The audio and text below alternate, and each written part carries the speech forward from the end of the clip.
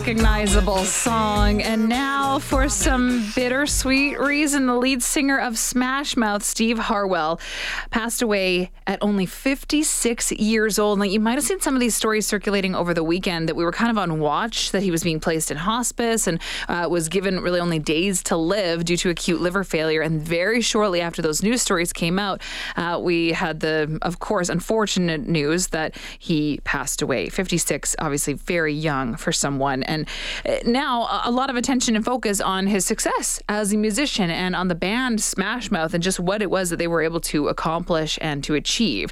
But it's hard to talk about them without being mindful of the fact that they were sort of one of those bands that was popular to kind of hate on a little bit. Popular to say that you disliked them, even though they were obviously making a ton of money and really successful by all means. So why do we do this? Why do we hate on really popular bands and popular people? Is it just bandwagon jumping? Does it just become trendy? Is there some psychological reason behind this? We're going to get into it right now with our guest, Dr. Aidan Moir, who's assistant professor in the Department of Communication, Media, and Film at the University of Windsor. Dr. Moir, thanks for being back on the show. Really appreciate your time. Thanks for having me on again, Chelsea. Let's talk a little bit about Steve Harwell, obviously lead singer of Smash Mouth. Clearly a really talented musician. Yes, definitely. And you still see the cultural impact of, that song All Star that you had playing there. When you think of going back to the Shrek movie and the legacy of that song, but also the way that song lives on TikTok and social media, and the way it's been sort of that song that represents sort of a cultural moment, but also one that people of all ages really connect to. But I think also use in kind of a tongue-in-cheek way. I mean, you really need to only hear just that opening note of the way that the song starts. You instantly know what it is. It's so recognizable. And you're right, it has had a huge cultural impact and has been used in so many different forms. So why is it that we kind of look at it in some regards as kind of a cheesy song that we kind of like to make fun of, even though it's clearly popular, it's clearly being used in a lot of ways? Yeah, and I think you have to also bring in Nickelback there, because they have the same kind of status in a way that we love to hate on. And that's something that really grows with internet culture. And I don't think we can talk about hating on these bands like Smash Mouth and Nickelback without thinking about meme culture and the way that these bands become memes, the way that people comment and talk about how much they love to hate on them. And the reason for that is because it brings people together, right? It's a way to connect, even if maybe you actually like it. People want to sort of jump in on the hating on because it's a way to participate in meme culture and the internet. That becomes a way for users to connect over, a pop culture phenomenon. Is it kind of part of a double-edged sword of being super successful? Because I think in both examples, we're talking about bands that really skyrocketed to the top of the charts and really remained there for a long time. Is it because they're just so prevalent that we then decide that we kind of turn on them? Yeah, it definitely goes back to their success, both with Smash Mouth and with Nickelback.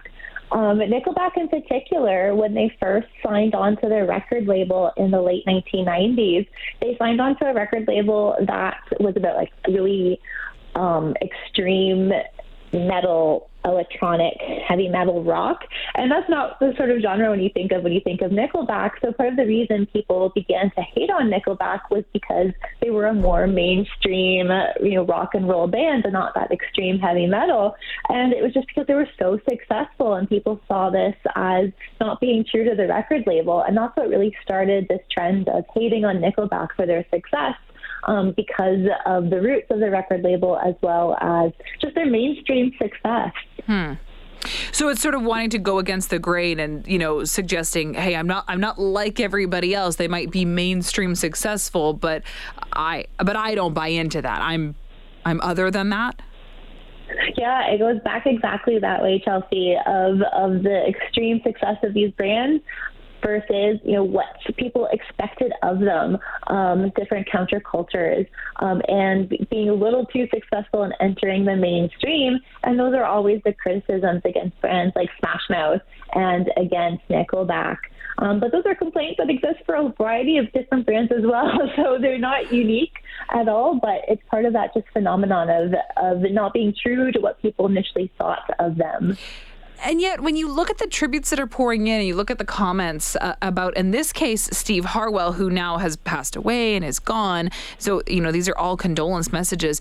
It's all suggesting his legendary icon status and really heaping on a ton of praise and a ton of love. So, this hate, I think, is one that we can't really take that seriously, because we might join in and kind of hate on these bands, but we don't actually really strongly dislike them, right? It's sort of like a fake hate.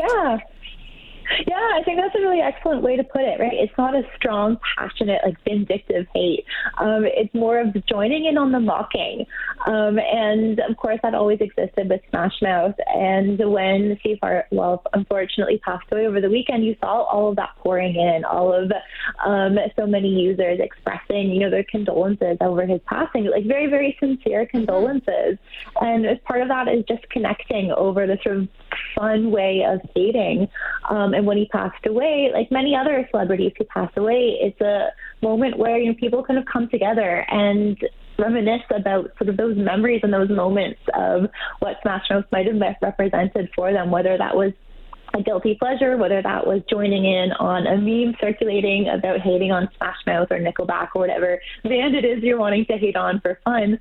And it's really a way of connecting on the internet that many find enjoyment about, is that connection over, these pop culture moments. Is it, Dr. Moir, is it a trap if a band falls into this type of popularity where they're made fun of and, they're really a part of this meme culture, the way that you're describing it? Does it hurt them? I don't know. That's a really good question, because if it is a trap, it's been a very successful trap for Smash Mouth and Nickelback, right? They're the ones making some good money off of their success.